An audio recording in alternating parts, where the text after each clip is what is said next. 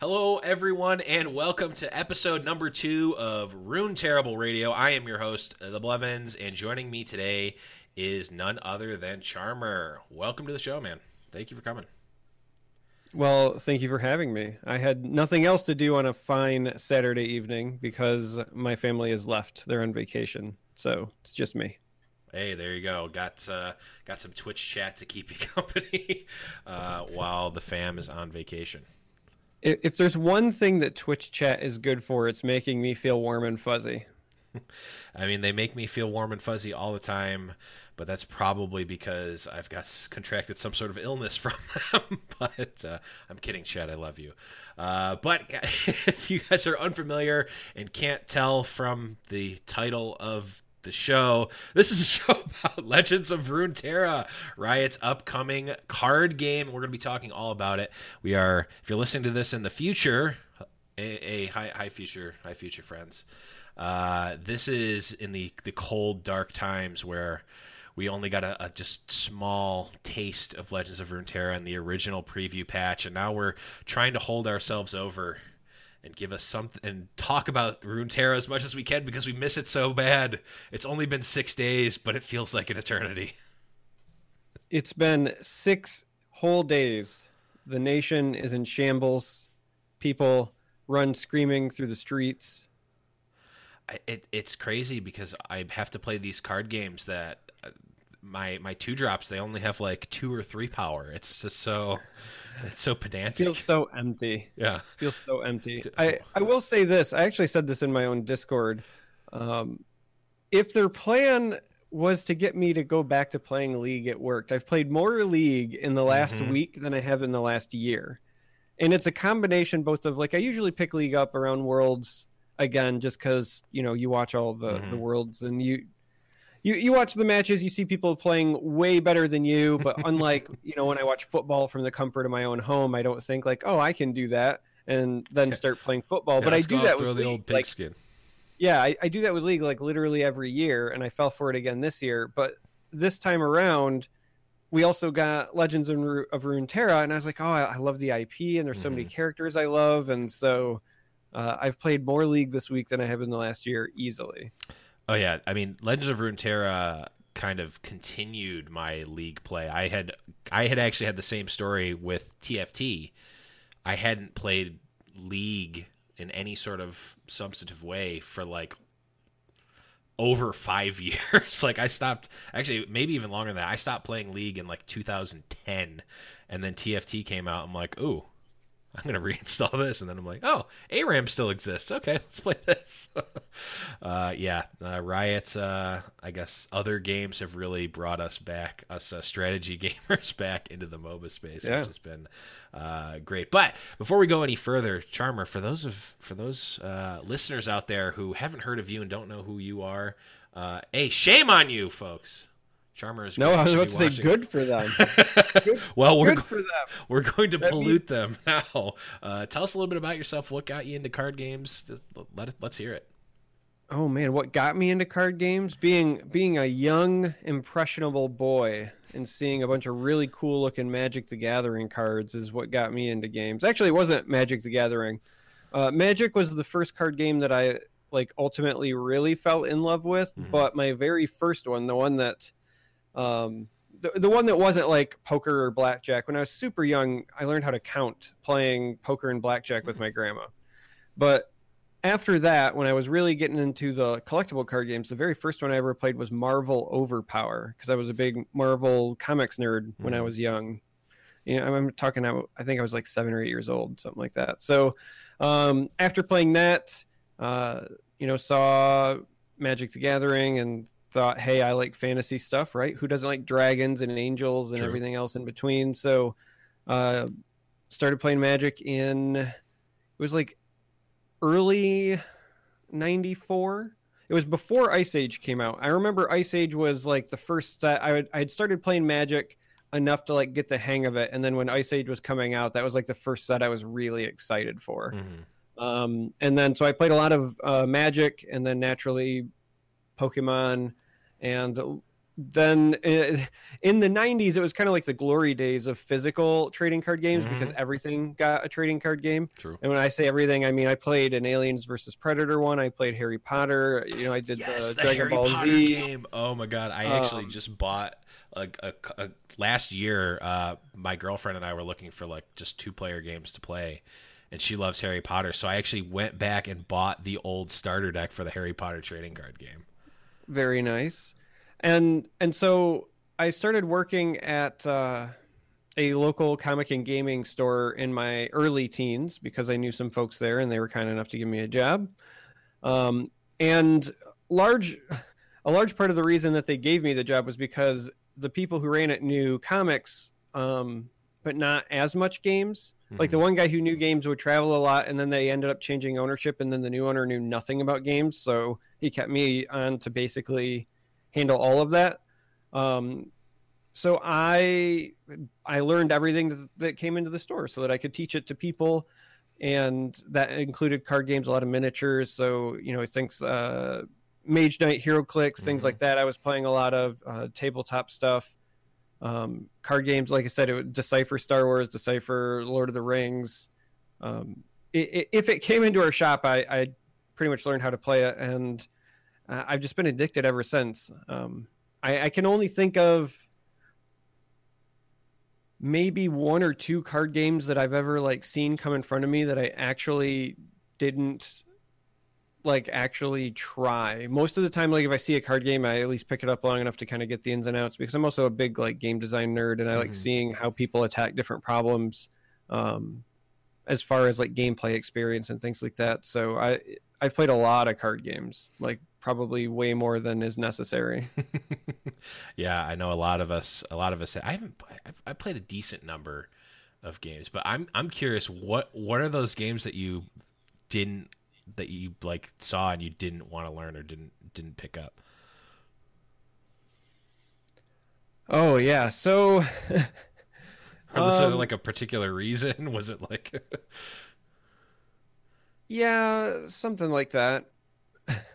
A lot of it was typically I just didn't like the vendor or the person who was making it, or the org, if they rubbed me the wrong way. Sure. Because we would get, specifically back then, we'd get some vendor pitches for different things, and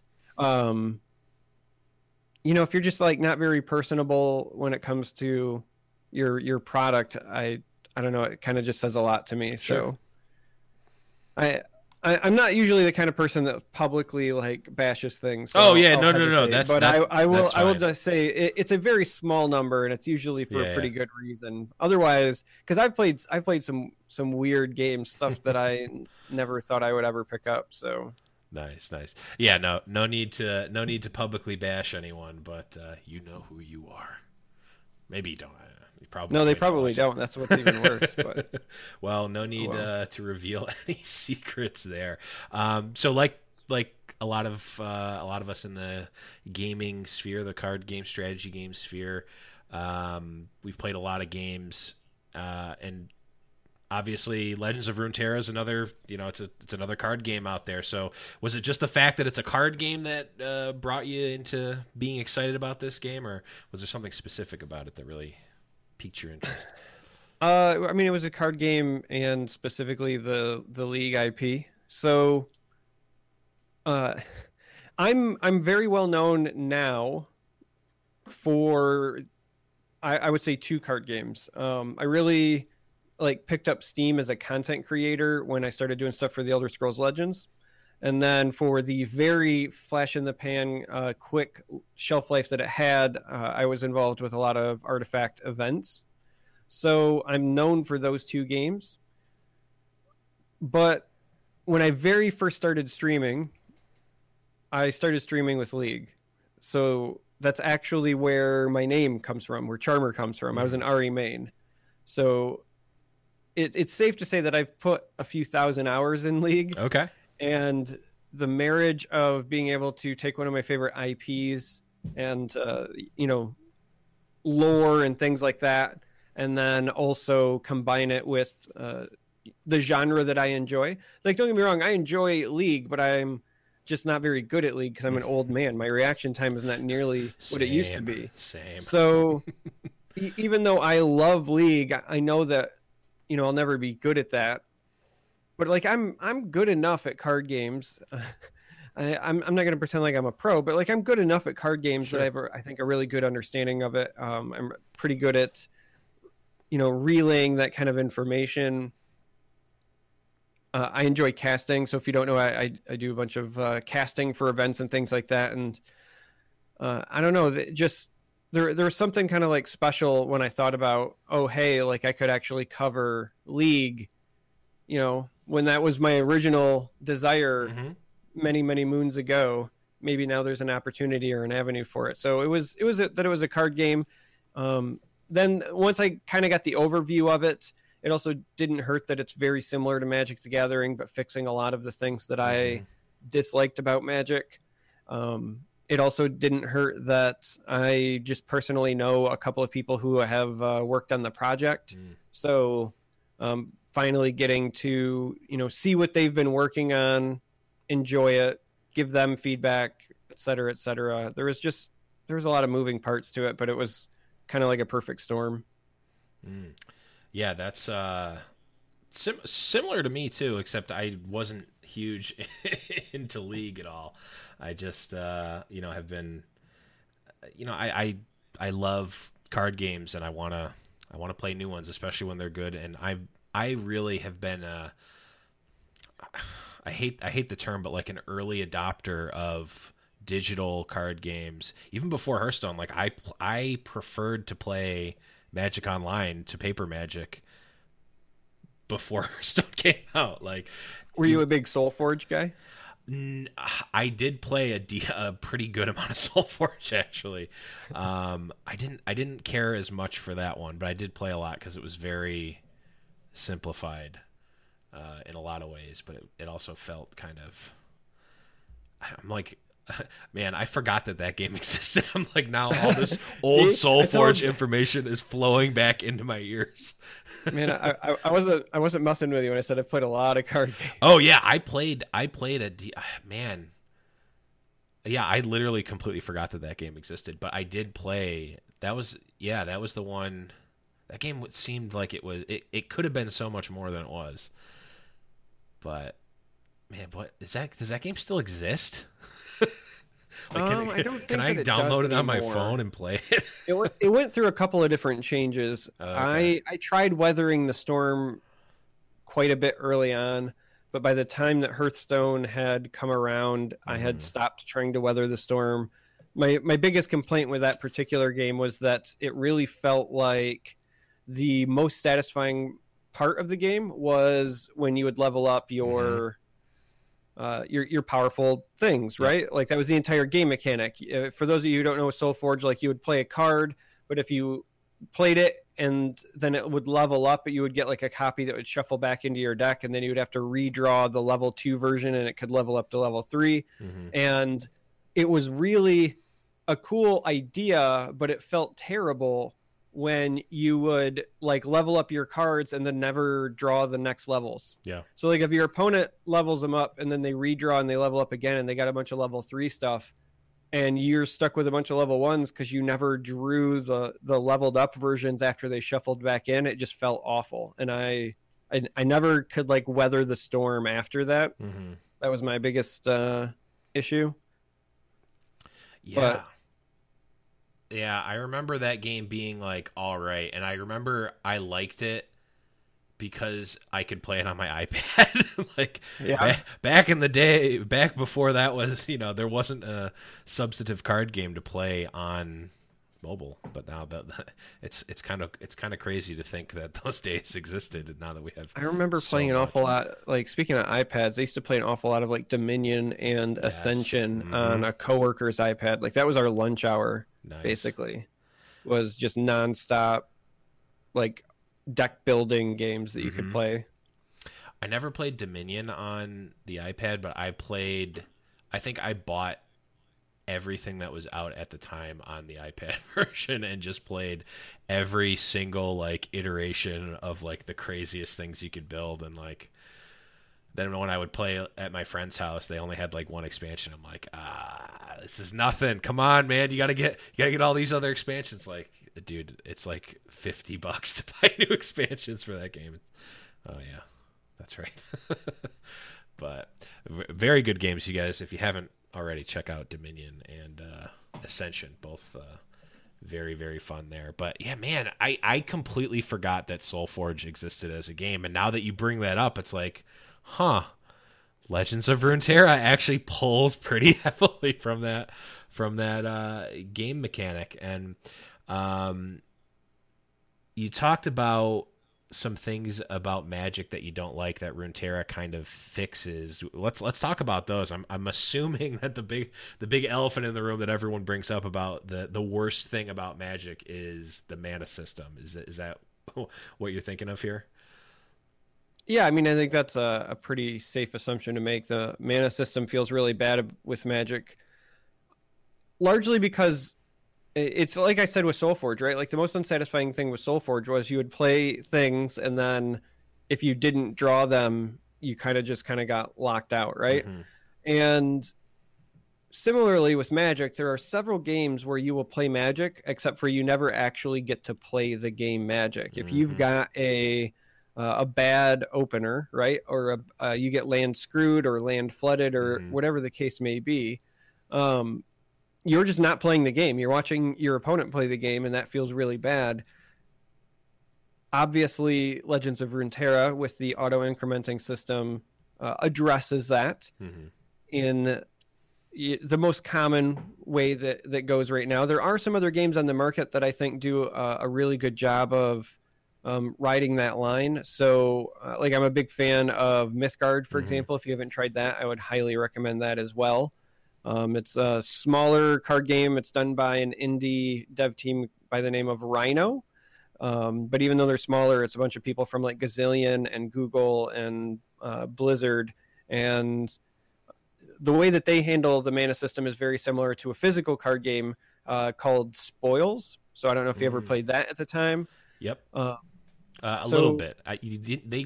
They always had ads on the back of Dragon Shield sleeves. Yeah, they put a lot of money into their esports scene, if you will, before there was esports, right? So we'll say their tournament scene. They put a lot of money into their tournament scene and advertising, so much so that it ended up almost making that company go under. But so if you're not familiar, the Spoils had like a hybrid system between what Mythgard is and what Magic was. You had dedicated resource cards you would still put in your deck, just like Magic the Gathering with lands. But one of the things that the Spoils also did was if you didn't draw something that was your dedicated resources, then you could instead take a card and play it face down, and that was like the equivalent of colorless mana in Magic.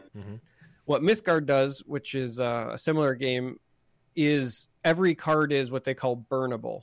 So like the idea is you play cards based on mana and gems, but the way that you earn your mana and gems is by taking a card and shuffling it back into your deck, and it changes kind of color, but you burn it essentially, right? So essentially there are no resource cards. Every card in your deck is a resource, and so the decision making that occurs is, do I need this card in my hand to play later? Is it safe to burn? It really creates a cool decision tree, in my opinion. So I like the way that Mythgard handled it as far as not just going the way we've seen most card games go recently, and that's the Hearthstone route, where you just do auto-incrementing. Elder Scrolls Legends does auto-incrementing. Artifact did auto-incrementing, though I liked the way that they did it. They started at 3. And the reason I thought that was interesting was because it gave you more flexible plays early on.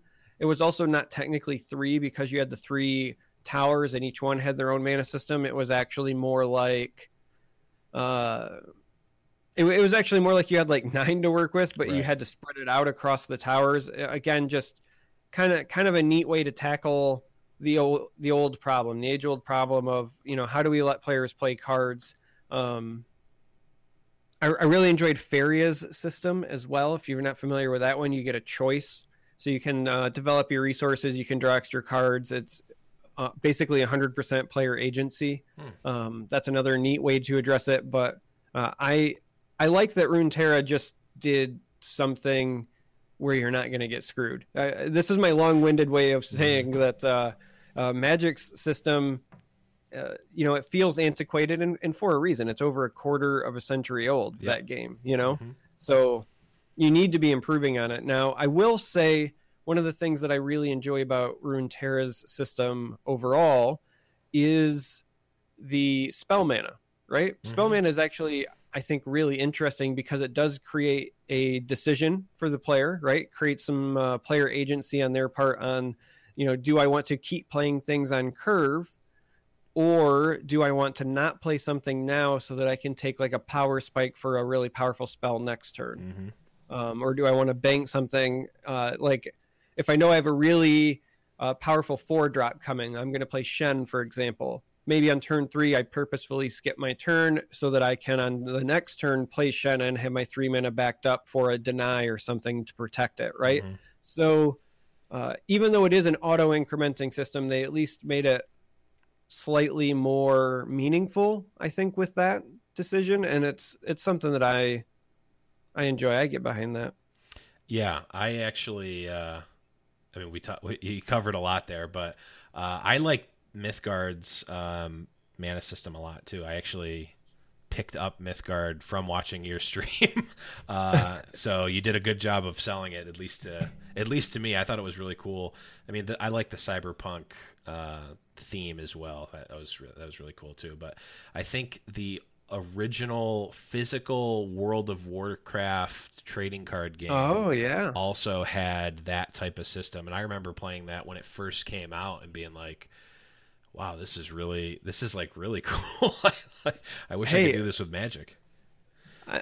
I know a lot of folks who play Hearthstone and have played Hearthstone for a long time, and they don't realize exactly how much is based on that old physical card game. Almost all of the base rules from Hearthstone come from the old World of Warcraft trading card game. Yep. I just wish we had I wish Hearthstone had in-game scratch-offs that I could have. I want my...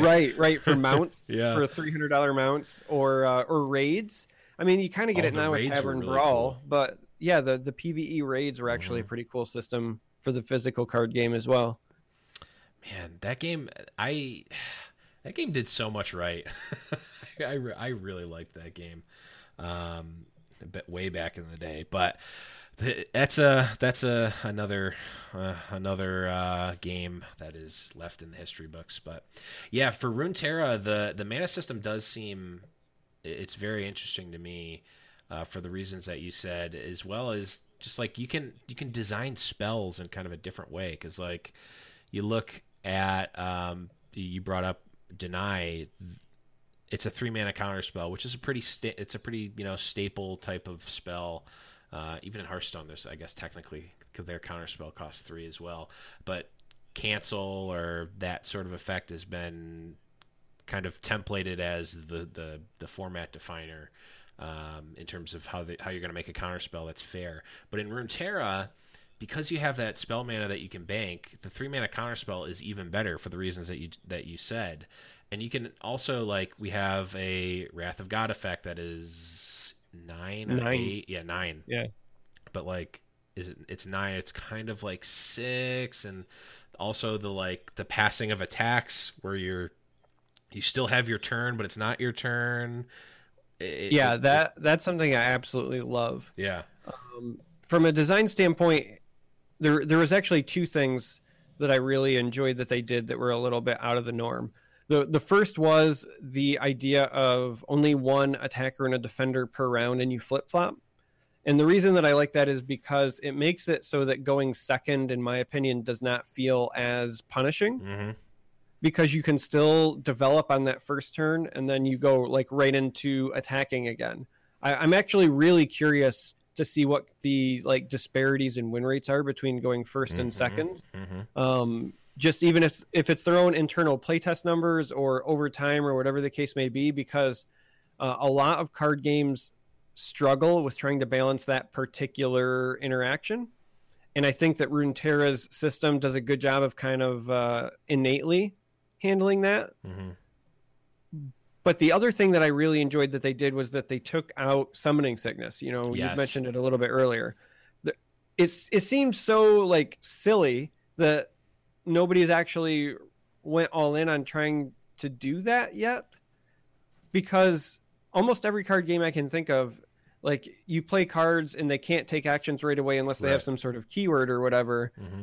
But the most fun thing about card games is playing your cards and getting to use them. Yep. Like, it's a bit of a joke on my stream, but I'm always saying that, you know, creatures with charge are always, you know, the most fun in any card game because you get to do whatever you want with them, right? Like, again, the most fun thing you can do in any card game is play your cards and then use them. And Runeterra lets you play your cards and then use them right away. Yep. It's so silly, but it's so genius. Let people play with the stuff that they just played. Why not?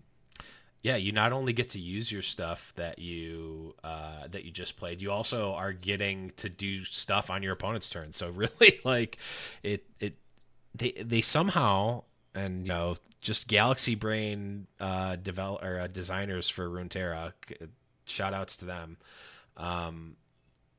We still have essentially sorceries, instants, and then kind of like split second, if you're familiar with Magic. We're using all these jargon terms from Magic the Gathering and other card games. And I'm sorry, but maybe I'll put out an episode or link some resources if you're unfamiliar with what we're talking about. But this is this is the master class right now. You can link to a glossary at the end, and it'll just be like 30 pages of my rambling with like APA citations, and like this is what we did back in '94. APA citations, oh God. Don't even get me started on college formatting. I'm gonna be sick. As somebody who has taught college, I'm right there with you. Yeah. Oh man, I don't know, but I'm not. I'll go on tangents. I'm not going on that tangent. That's for a different show. But yeah, so we're getting the ability to have instant sorceries and super instants, I guess, and you're getting to play them on your opponent's turn. Like, you can still play sorceries and creatures on your opponent's turn. They don't get to attack, obviously, they don't get to attack on your opponent's attack round unless you have a Katarina. Yeah, I was gonna say I actually think it's funny you mentioned the cat thing too, because I actually think what you're gonna end up seeing is that people's terminology is gonna change, and I only think about it this way because, like I said, I was pretty big in the old Artifact scene, and in Artifact there is no like turns, right? There is no my turn and your turn. There are rounds, and both players are just passing priority back and forth over and over, right?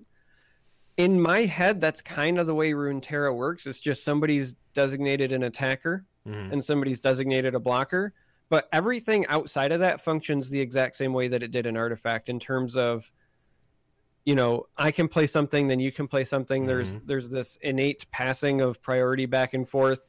And again, even attacks aren't necessarily limited to or relegated to just the attacking player like that is designated for that. Because if you have any cards that let you ready an attack, it's not just Cat. There's a Relentless Pursuit that Demacia has access to, things like that. So attacks can happen at any time, right? So I think, if anything, it's probably, at least long term, it's probably going to instead change people's terminology, or at least it should change people's terminology and how they think about the game, as far as like every round is just a round, and you're only limited by like one person gets an attack, right? Like, that's it. The only difference is one person gets one bonus attack. You can still attack in any round. You can still play cards in any round. Right. It's just flip-flopping between somebody gets a free attack. That's the only difference. Yeah, it absolutely. It's certainly going to take at least me, but I guess I probably have a smoother brain than the average person to get past the like, oh, it's you have the attack, it's your turn. I have the attack, it's my turn. Because it's still I agree with everything that you're saying. It does feel like the turns just flow on. One person just happens to have the attack token, but it still feels like a turn is ended. Maybe they could probably do some sort of like UI thing with that. I don't know. It would be because like there's still like the passing of the round still happens. Each person gets mad. I don't know. That's for people who are smarter than me to figure out. But yeah, it definitely is. It's definitely the case that even though it feels somewhat like a Hearthstone or a Magic turn, it is certainly more like an Artifact turn where you're playing simultaneously. And I think it like feels so good because, you know, in Magic or in Hearthstone, like, well, in Hearthstone especially, you play your turn, and then if you want to, you can just go to sleep for a minute while your opponent does their turn. You can go make a sandwich. You can go make some coffee, you know? I mean, that is actually one of the benefits of Hearthstone as a streamer. It's very easy to stream Hearthstone because that's your designated talk to chat time, which you get a little bit less of with Runeterra. But if I'm playing in a tournament or something, like being able to be engaged and like not like having to wait forever for your opponent to go and having them rope, it's like it's very good. The games feel like the flow of the game feels really good for Runeterra. So, so I think there's a lot of different things we can talk about with the actual game of Runeterra itself. But I want to take a step back and talk about Runeterra as a game in the marketplace right now, because I mean, we've already talked about a half a dozen different card games that are out right now, digital card games that are out right now. Do we really need? I guess I'm playing devil's advocate here because obviously I'm a fan of this game because I run being the host of a podcast. But do we really need another digital card game in 2019? Do we need it? I mean, do we need anything? Like literally anything, other than, you know, air, food, shelter. Do we need it? No, we don't need it. But I think the better question is there a market for it? And I'm the proof that yes, there is, because I just listed a bajillion card games I've played, and I'm not the only person like me. So somebody will buy this game. Somebody will play this game. League has a little bit of a player base, right? They sure do. You could literally say, like, if they capture 20% of the league player base as like regular players, then this is already a successful and profitable game for them. So the question of do we need it? No, probably not need it, but is there an audience for it? Absolutely. Yeah, I mean, obviously, I agree. In that vein, and this is so I have a TFT podcast as well, the Little Legends podcast, and one question that, or one topic that we talked about on the show was how does Riot, because Riot's in kind of an interesting situation that I couldn't think of an example at the time, and I maybe you know of an example that I'm unaware of, where a company is making two different games that are in at least somewhat of the same space. I mean, there's an argument to be made that, you know, Auto Battler and card game they're very different. I think you can make an argument that they're very different. I think you can make an argument that they're very same, at least in terms of the people playing them. But what are your thoughts on sort of TFT being a game made by Riot and Legends of Runeterra being a game made by Riot? Because, you know, obviously people can play all the games.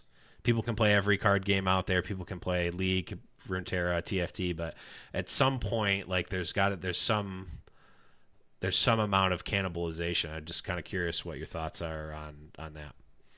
Well, I think that there's certainly some concern to be had about cannibalization, like you said, essentially kind of sharing the attention.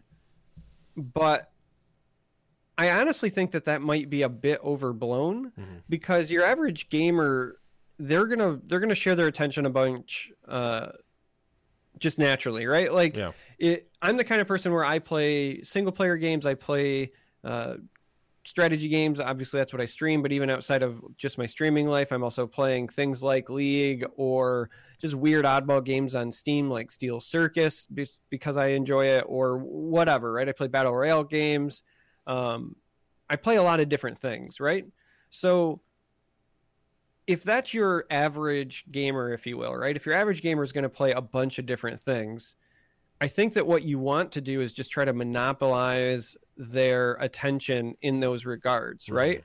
So if you could say like, okay, we're a little afraid that Teamfight Tactics and a card game are going to share the same audience, right? And that very well may be true. But if you don't offer both of those, right, then the person who, let's just say Teamfight Tactics did not exist, and I'm a Legends of Runeterra through and through, like that's my main game. All right, well, when I'm done with that and now I want to play an auto battler because like that's kind of my shtick, what am I going to do? I'm going to go play Dota Underlords, right?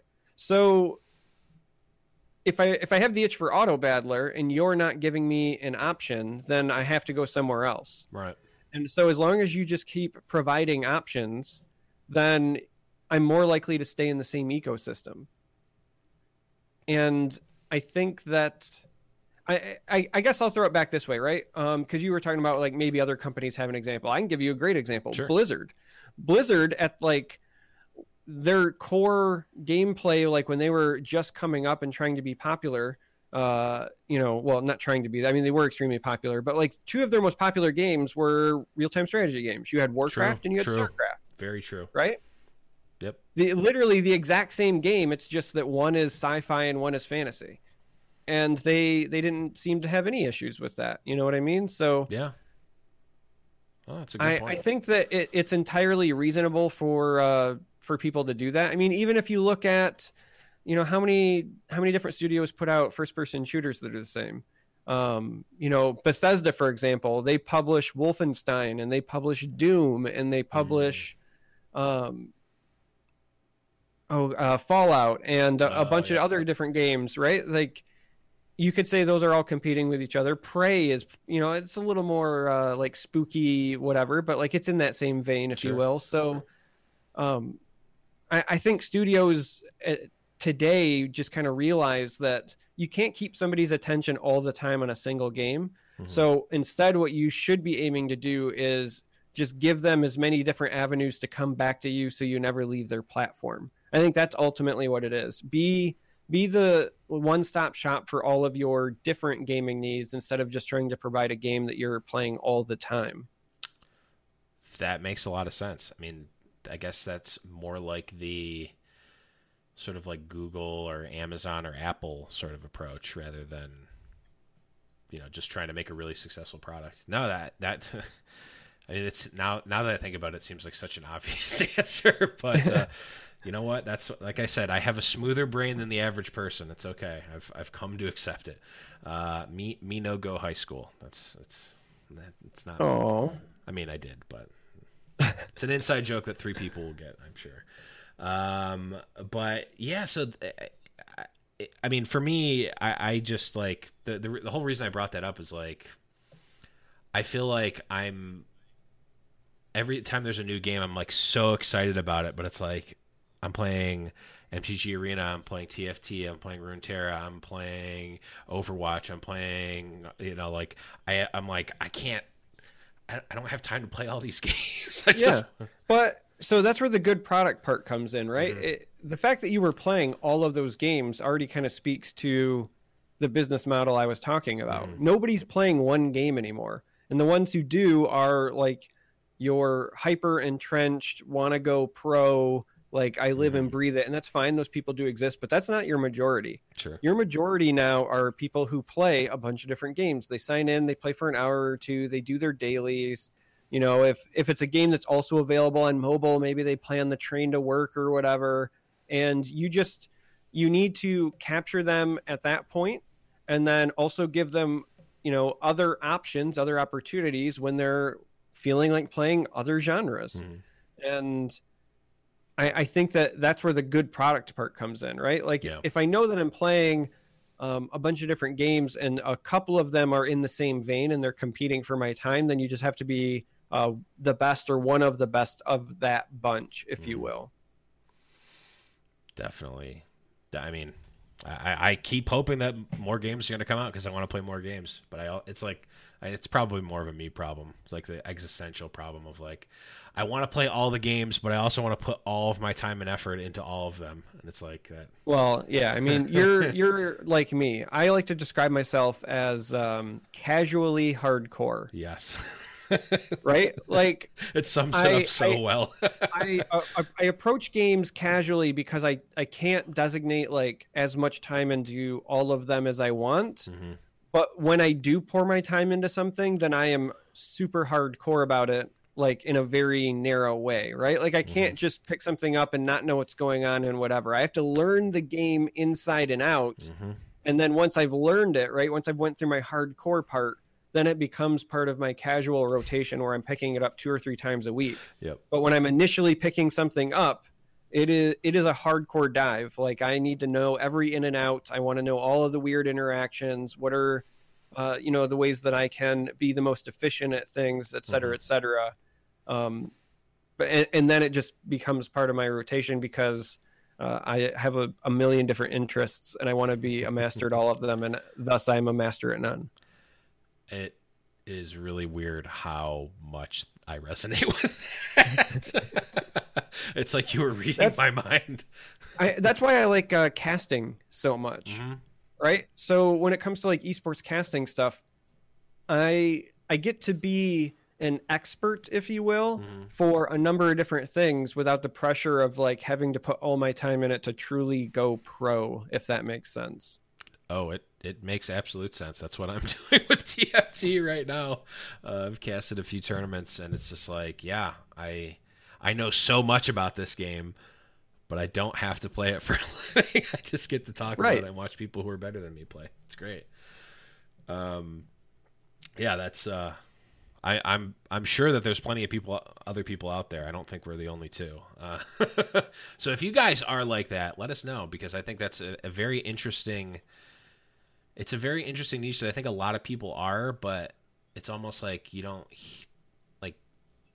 It's not like a commonly talked about thing where it's like, oh yeah, because like obviously the game company doesn't want people to be like, oh, I'm gonna go really in on a game and then play another one, because no game company wants you to go play another game, or they're not going to tell you to go play other games, right? So very, very interesting. But let's shift the focus here and talk about some archetypes and some champions and all that stuff, because I think for me, this is my favorite part of the game, at least so far, is like the champions in Runeterra and the archetypes that have spawned from it. I played Hearthstone back in the beta when it first came out, and it felt it was really cool, obviously, because we hadn't had a digital card game quite like it. But after it kind of played out, it was like, okay, all these decks are basically just mid-range decks with like 80% of the same cards, and then like a couple of class cards to make you feel like you're playing a different deck. But really, it's like everyone's playing like Ardent Commander, Sylvanas, Chillwind Yeti, like mid-range. Well, that's like a byproduct of their core combat system, right? So Hearthstone went with the attacker chooses targets combat system, which on a single board like that, it's always going to favor the person who has initiative, right? Because they get to decide whether to make a value trade or not. And if you can get a board position, then you can snowball your board position from that point, like kind of throughout the rest of the game. And in the base set of Hearthstone, there was not very many like board sweepers or things that would allow somebody who has fallen behind to come back. So a lot of that just really had to do with the combat system. Yeah, it was. You're absolutely right. It was just like, oh, I'm gonna play a vanilla 4/5 for 4 because it has better stats and can make better trades than anything else. Yep. I'm gonna play Sylvanas because it's always like a 4 for 1. Also, that was back when Sylvanas costed 5. But the point I'm making that I was making is Runeterra did not feel like that at all to me. I thought there was at least like 4 or 5 like very distinct different archetypes that at least were played. Now we only had that a few days to actually play, so I'm sure some of the jank decks that I was playing weren't actually good. But there's a combo deck, there's a few different ones. There's a like heavy control deck, an aggro deck, a different type of there's so much different stuff for the base set of a card game. I was not expecting this. How did you feel about this like opening gambit of decks that we got to see? I mean, I thought it looked really good for a base set, right? There was a number of different things that I wanted to try. We didn't have enough time to try, or at least I didn't have enough time to try. Nope.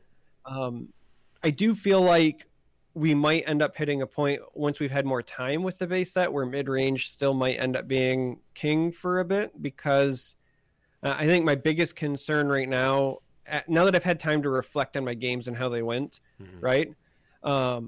I think my biggest potential concern for the game is kind of based around Ruination and She Who Wanders, right? So Which those card two. is Ruination for those of you who don't remember, and definitely not me, who of course knows what it is. Ruination is their Wrath of God effect, right? Okay, so it's the 9-cost destroy all creatures. Okay. She Who Wanders was the big like 10/10 regenerate, but also hits everything with a power 4 or less from the board and the hand. Yep. So those are your primary board sweepers that got used in the game. And I think that Ruination's cost at some point will end up proving to be a bit prohibitive. I think that 9 is fair, especially with the spell mana, because you can play it as early as 6, and you don't want it to be too low on the curve, because you still at the core want this to be a game around bodies being on the board, specifically your champions. Your champions are like your marquee mechanic, and you don't want game states where people are just not playing them over and over, right? So I understand that, but my biggest concern, however, is that if your expensive board sweepers are kind of going to be prohibitive, and I think about Ruination running into Deny over and over again, right? And She Wanders is pretty expensive, and it's targeted. It only hits things that are 4 attack power or less. Then I could see trying to not run into either of those as my primary sweepers. A meta that evolves where like big threats, right, going vertical instead of going wide, if you will, is the proper mechanic. So I think about mid-range decks where, if you want things that have 5 attack power or more, because they'll stick through She Who Wanders, and then you also want potentially 1 or 2 like big resilient things on the board, and then you use whether it's barrier or removal or whatever to kind of protect them and kind of play this tempo oriented game. I could really see that end up being a bit of the standard, if you will. So I think that's my concern. Now it's too early to tell. Like, we had a very short period of time, but after reflecting a bit, I do kind of worry about that. Specifically, one of the cards I was most impressed about, and the one that I kept coming back to whenever I was deck building, was the, I think it's Rasa. I'm probably mispronouncing it, but it was the 7/5 Shadow Isles card that if a ally had died this turn, when it comes into play, you destroy the 2 minions on your opponent's side that are their lowest power. So this was a 7/5 body that destroyed 2 things when it comes into play. That is massive. So even if they have a deny for the ability, you still get a 7/5 worth of stats out of it. If they don't have the deny, barrier doesn't save you, anything like that. So I think that might end up being one of the most powerful cards in the set. I was routinely either blowing out games or getting blown out by that card pretty hard. It's got a very powerful effect. Yeah, I think a lot of the decks are gonna. We're obviously gonna start seeing the decks get optimized, right? Which means the aggro decks are going to be the best aggro. The mid-range decks are going to have the answers. The mid-range and control decks are going to have the answers to those aggro decks and the mirror matches. And obviously there's a lot of people just trying out junk, like myself, trying to build every iteration of Teemo deck that I could think of.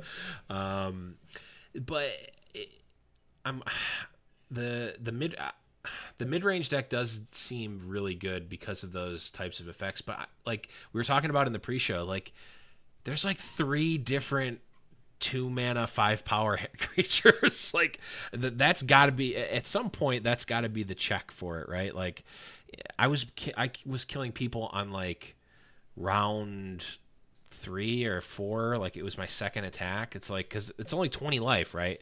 Like it's Magic the Gathering health with Hearthstone mana, but almost like double Hearthstone mana, because you're getting it like I routinely was like flip-flopping my opinion, because I'd be like, oh, the aggro deck is just broken, you have to play it. And then I would play like the Freeze Mage deck with Ash and Ezreal, and like was beating these decks and surviving at 1 health and just going back and freezing everything. I'm like, maybe the control deck's really good, because if it can survive against 2 mana 5 power creatures, it's got to be really good. And then I'd win on turn 2 or turn 3. It's like I didn't know where I don't know. I just didn't know. Maybe I mean didn't have it was a small sample size, but how did your games kind of play out? And what did you see kind of being dominant?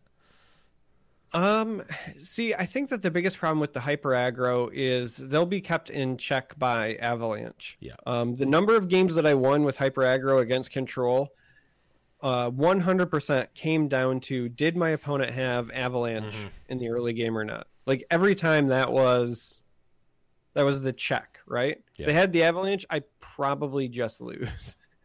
But outside of that, like the aggro decks were good. I also feel like it was a lot of people just experimenting, right? There's just not a lot of refinement going on. There's a bunch of things that have 5 attack power, but all of them have 2 health or less.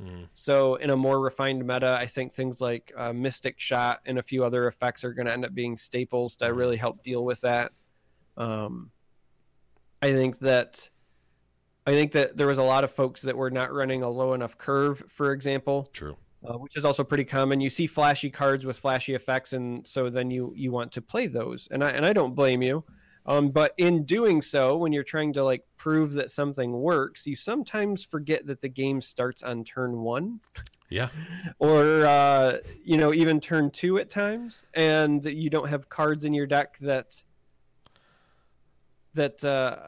accompany that fact. Yeah. Or adhere to the rules of the game, if you will. So I think that when things get refined, it'll be a little bit different. Last episode, That's Admirable was on the show, and I think his quote was, just play a card, idiot. Like, I definitely felt, I'm like, ooh, this card looks sweet. Ooh, this card looks sweet. Ooh, this card combos with this card. It's like, okay, I've got 18 4-drops. All right, what else do I want? Ooh, there's a 9-drop too. It's like, yeah, no, I my opponent plays a turn 1 3/2 into turn 2 5. I'm like, yep, I'm just gonna scoop these bad boys up and go to the next round.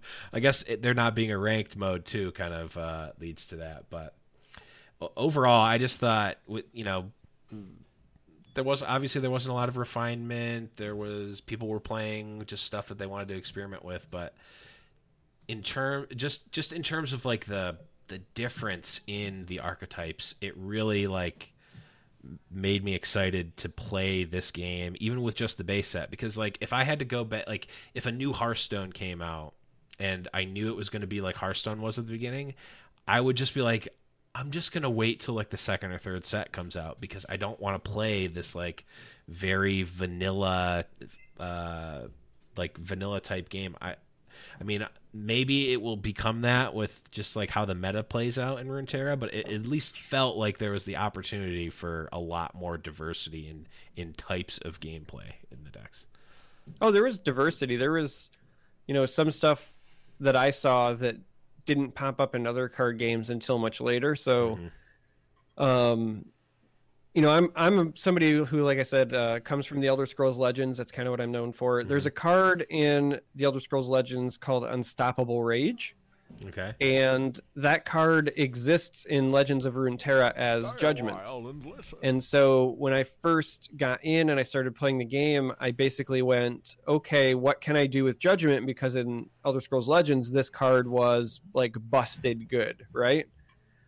And that's when I stumbled on Fiora. And so that was like literally the first thing I did. Like game 1, my first game in, I'd even tweeted it. I said, hey, when I get access, I don't know if it's going to be good, but I'm going to find a way to break Fiora. And then literally like first game in, I pull it off. Somebody lines it up so that I've got like a 4 attack power Fiora. Yeah. We go into this big messy combat and I judgment at instant speed and immediately win the game, right? Mm-hmm. So that's when I was hooked. I was like, okay, there's combos in the base set. Mm-hmm.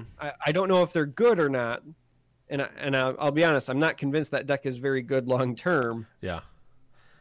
But they're there, and that shows a level of forethought from the design team that I can get excited about. Mm-hmm. I mean, for Fiora specifically, when a card says, when a card has the line "you win the game" on it, there's a very fine line between broken and unplayable, and it seems like Fiora might actually be exactly that line, because she's an all right to like good card even without the I'm trying to win the game off of her. But that kind of leads us into the next topic I want to talk about. Different champions here. Besides Fiora, were there any other champions that really caught your eye that you wanted to build around?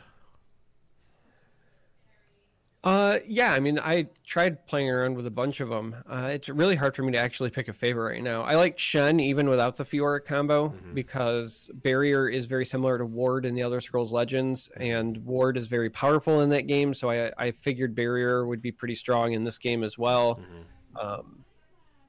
I'm also, like, in that game, I'm known for playing a deck archetype that was like mid-sorcerer, and I think Shen allows you to build a very similar deck archetype.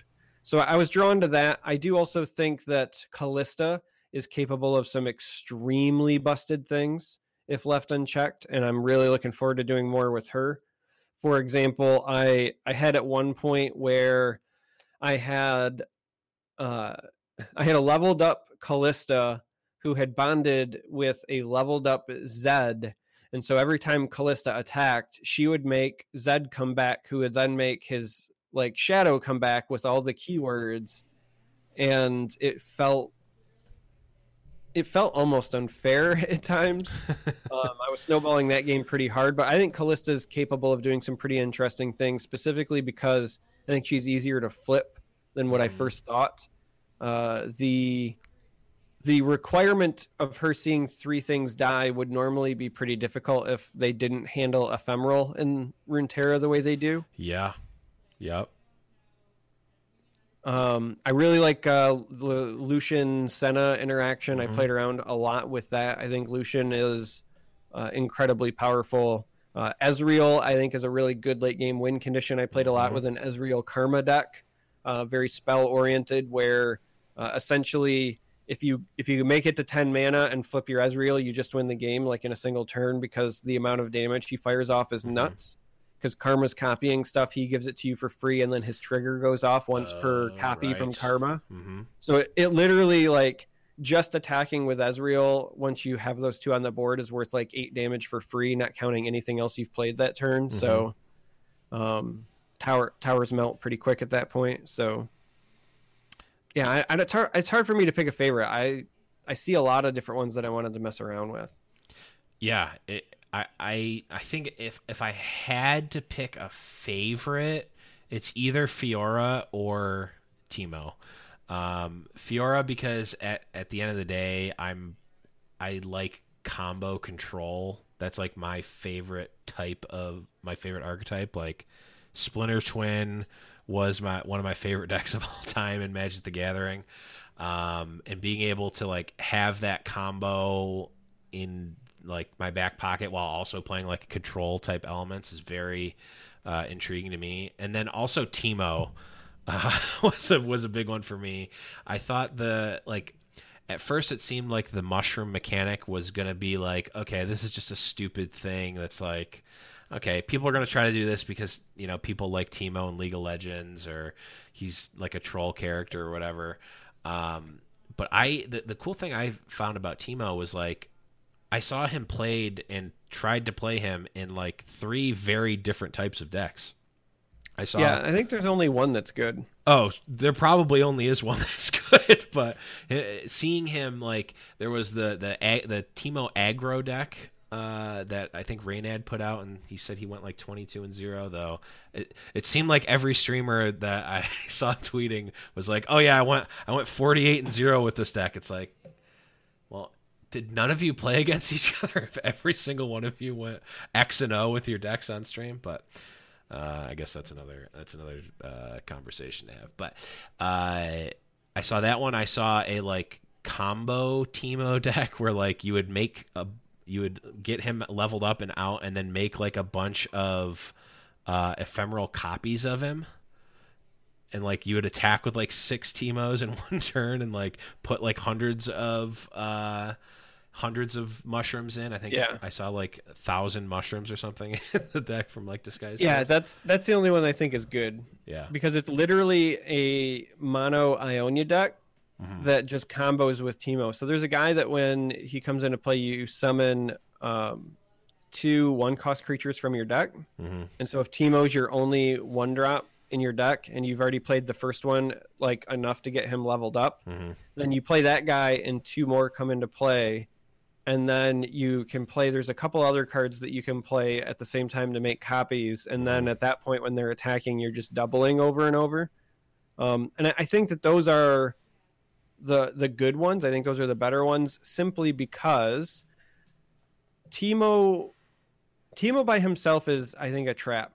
I've had plenty of games where I've had like 50, even like 60 mushrooms in somebody's deck, and it's not enough to kill them, because even if they draw something with mushrooms, they might take like 2 or 3 damage. There's just no guarantee that you're going to hit like the Wombo combo. Oh, right. I found something that had 10 mushrooms on it. Right. So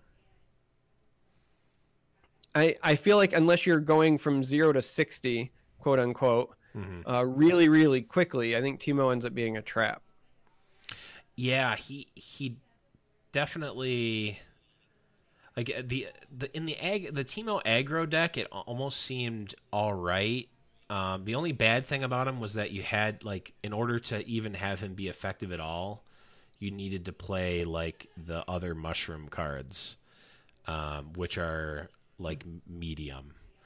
Yeah, they're not very good. Yeah, they're very low end. Fun. They are fun, and the that's another thing about the game. The animations and the sounds and stuff, top notch in this game. Very excited to get more familiarized with the different voices of the cards and the animations and stuff. That's one of my favorite things about Hearthstone is the voices of the cards. But in the Teemo aggro deck, like with the exception of having to play some medium cards, like it's all right if he's like, you know, he gives you a little bit of extra, like a little bit of extra range with it, I guess. Like he's unblockable. Well, not unblockable. He has evasion, which is pretty good. And then like if he does like, you know, 4 or 5, even if he only does like 4 or 5 damage, like total with the mushrooms, like it's still like all right. But probably not the most optimal like aggro build.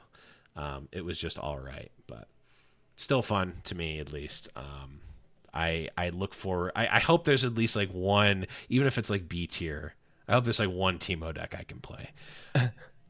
I want to have the Teemo deck in my repertoire. But as we push into the end part of the show here, I want to talk a little bit about Runeterra's future here.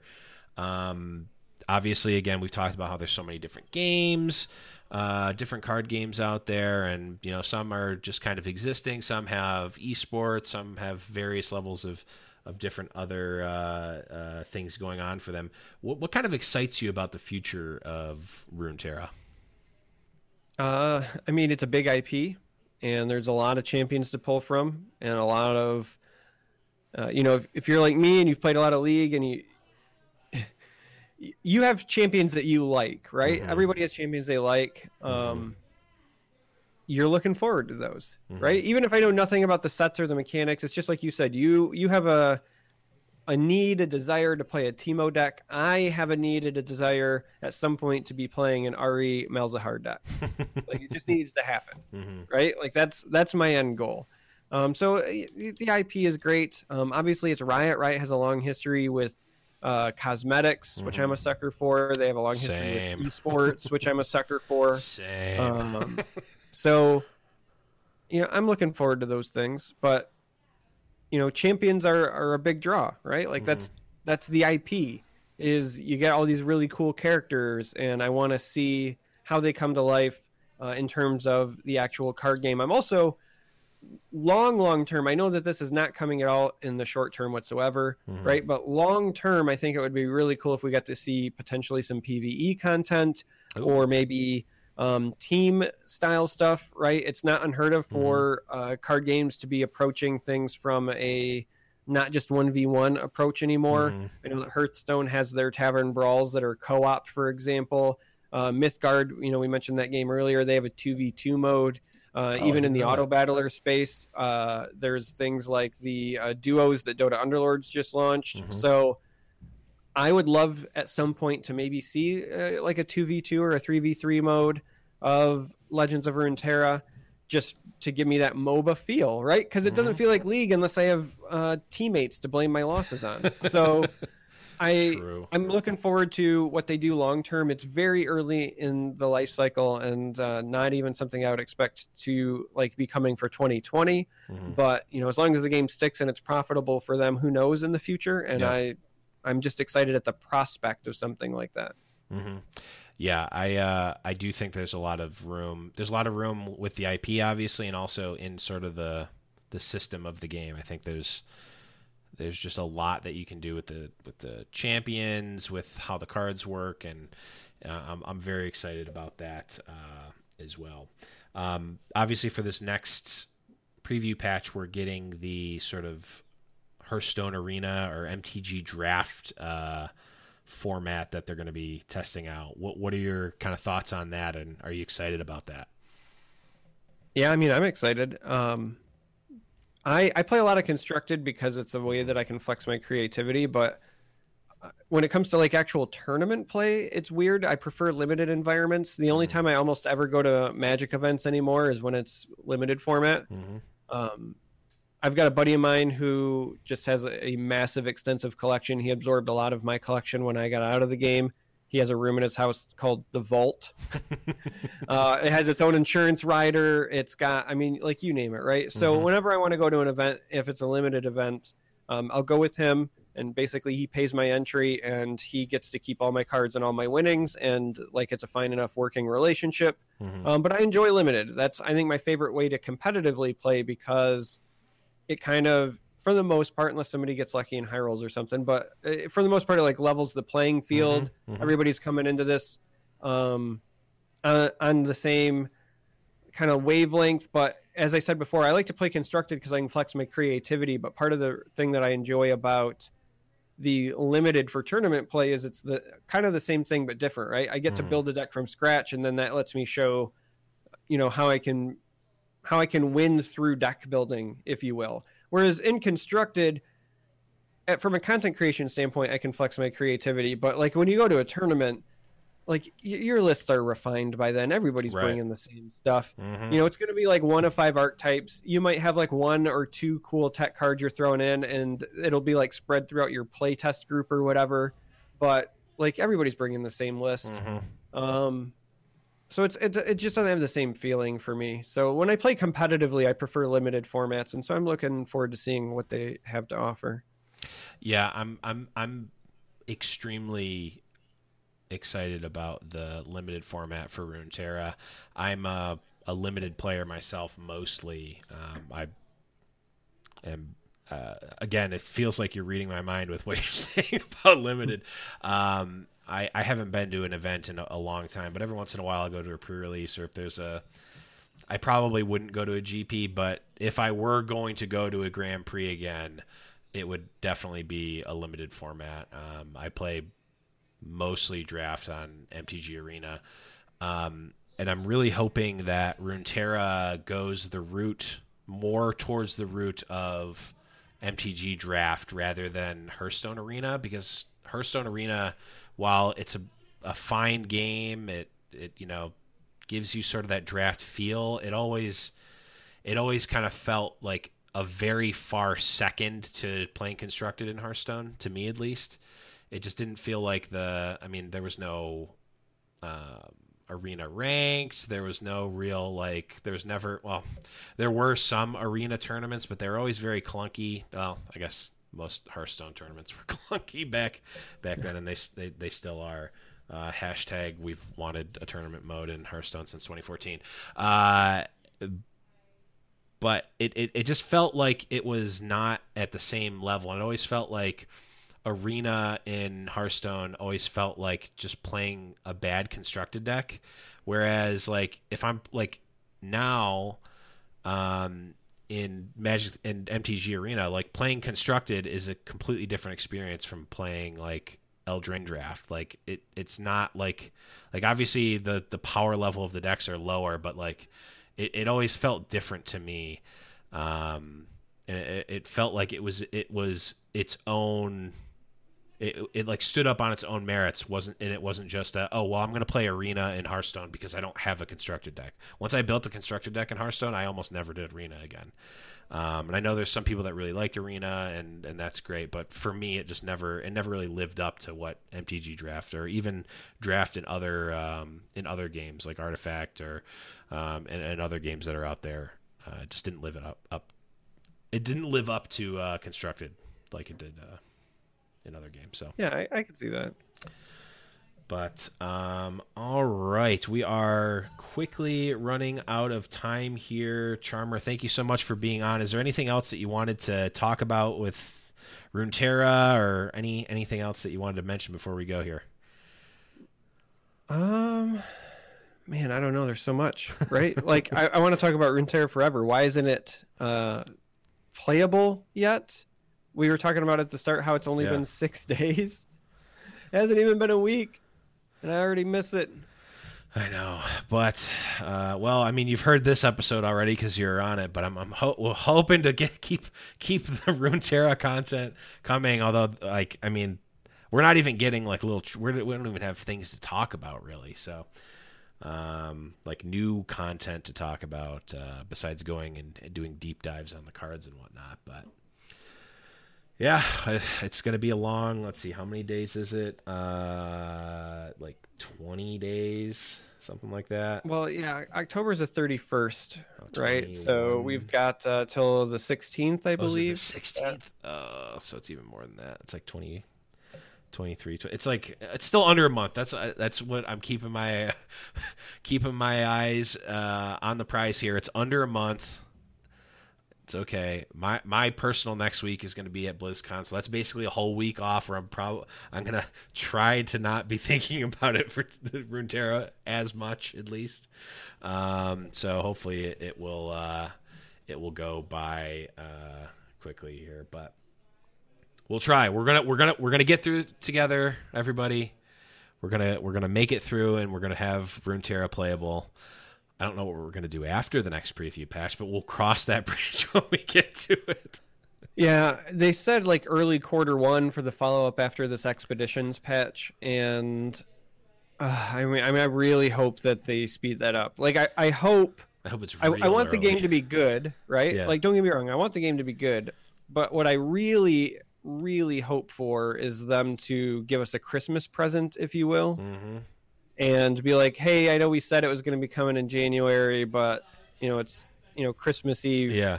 We're Santa Riot. Ho, ho, ho. Go play the game. Yeah, here's Santa Gragas giving us all the... I mean, even if they just give us the preview patch, right? Like, I mean, I don't know the logistics of that. Maybe that's not feasible, but, like, keep building on the game. But, like, let us play the preview patch. Yeah, I mean, like I said, I get it. They want it to be polished, look good, and they want to make a good first impression. And I know. I think that they just want to dangle the carrot for us and then take it away so that we want it even more. I think it's just psychological games. The game's been perfectly 100% ready for months. They just want, I don't know. That's tinfoil hat and Major League Baseball spying on us at all times. That's getting in my way. Major League Baseball spying on us. Oh, man. See, I knew I could throw in some Simpsons references. But yeah, that's a good one. Yeah, that's Let's go sock some dingers. Okay. But that's going to be it, everyone, for this episode of Rune Terrible Radio. Man, I forgot the title of my own show that is literally right in front of me and I'm looking at. Charmer, thank you so much for being on. Where can people find you on the internet? Anywhere that you want to search Charmer, except for the relevant places. So on Twitch, on YouTube, I'm just straight up Charmer. It's a 3 for the R. On Twitter and Instagram, I'm that Charmer, because on both of those platforms, there is somebody who has stolen Charmer, is camping it, and it's an inactive account. And neither of those platforms will give me what I need, right? They won't give me my name, despite me asking. Like, I own charmer.com. I'm basically everything but trademarked with the name, and they still won't give it up. So at this point, like, I actually think I have to seek out a trademark to get it done, and it's frustrating. So that is extremely frustrating. Yeah, there's someone that's camping out Blevins on Twitter, or actually, there's someone that's actually using just straight Blevins, but there's someone that's I don't know if they're camping or if they just have the Blevins without the underscore on Twitter, but that's neither here nor there. Again, thank you so much, Charmer, for coming on the show. I'm hoping we can get you back on when there's actually more content to talk about with Runeterra. You're welcome back anytime back here. Yeah, I'll come back whenever. I love talking about card games, in case you hadn't figured it out. Oh, wait, really? Yeah.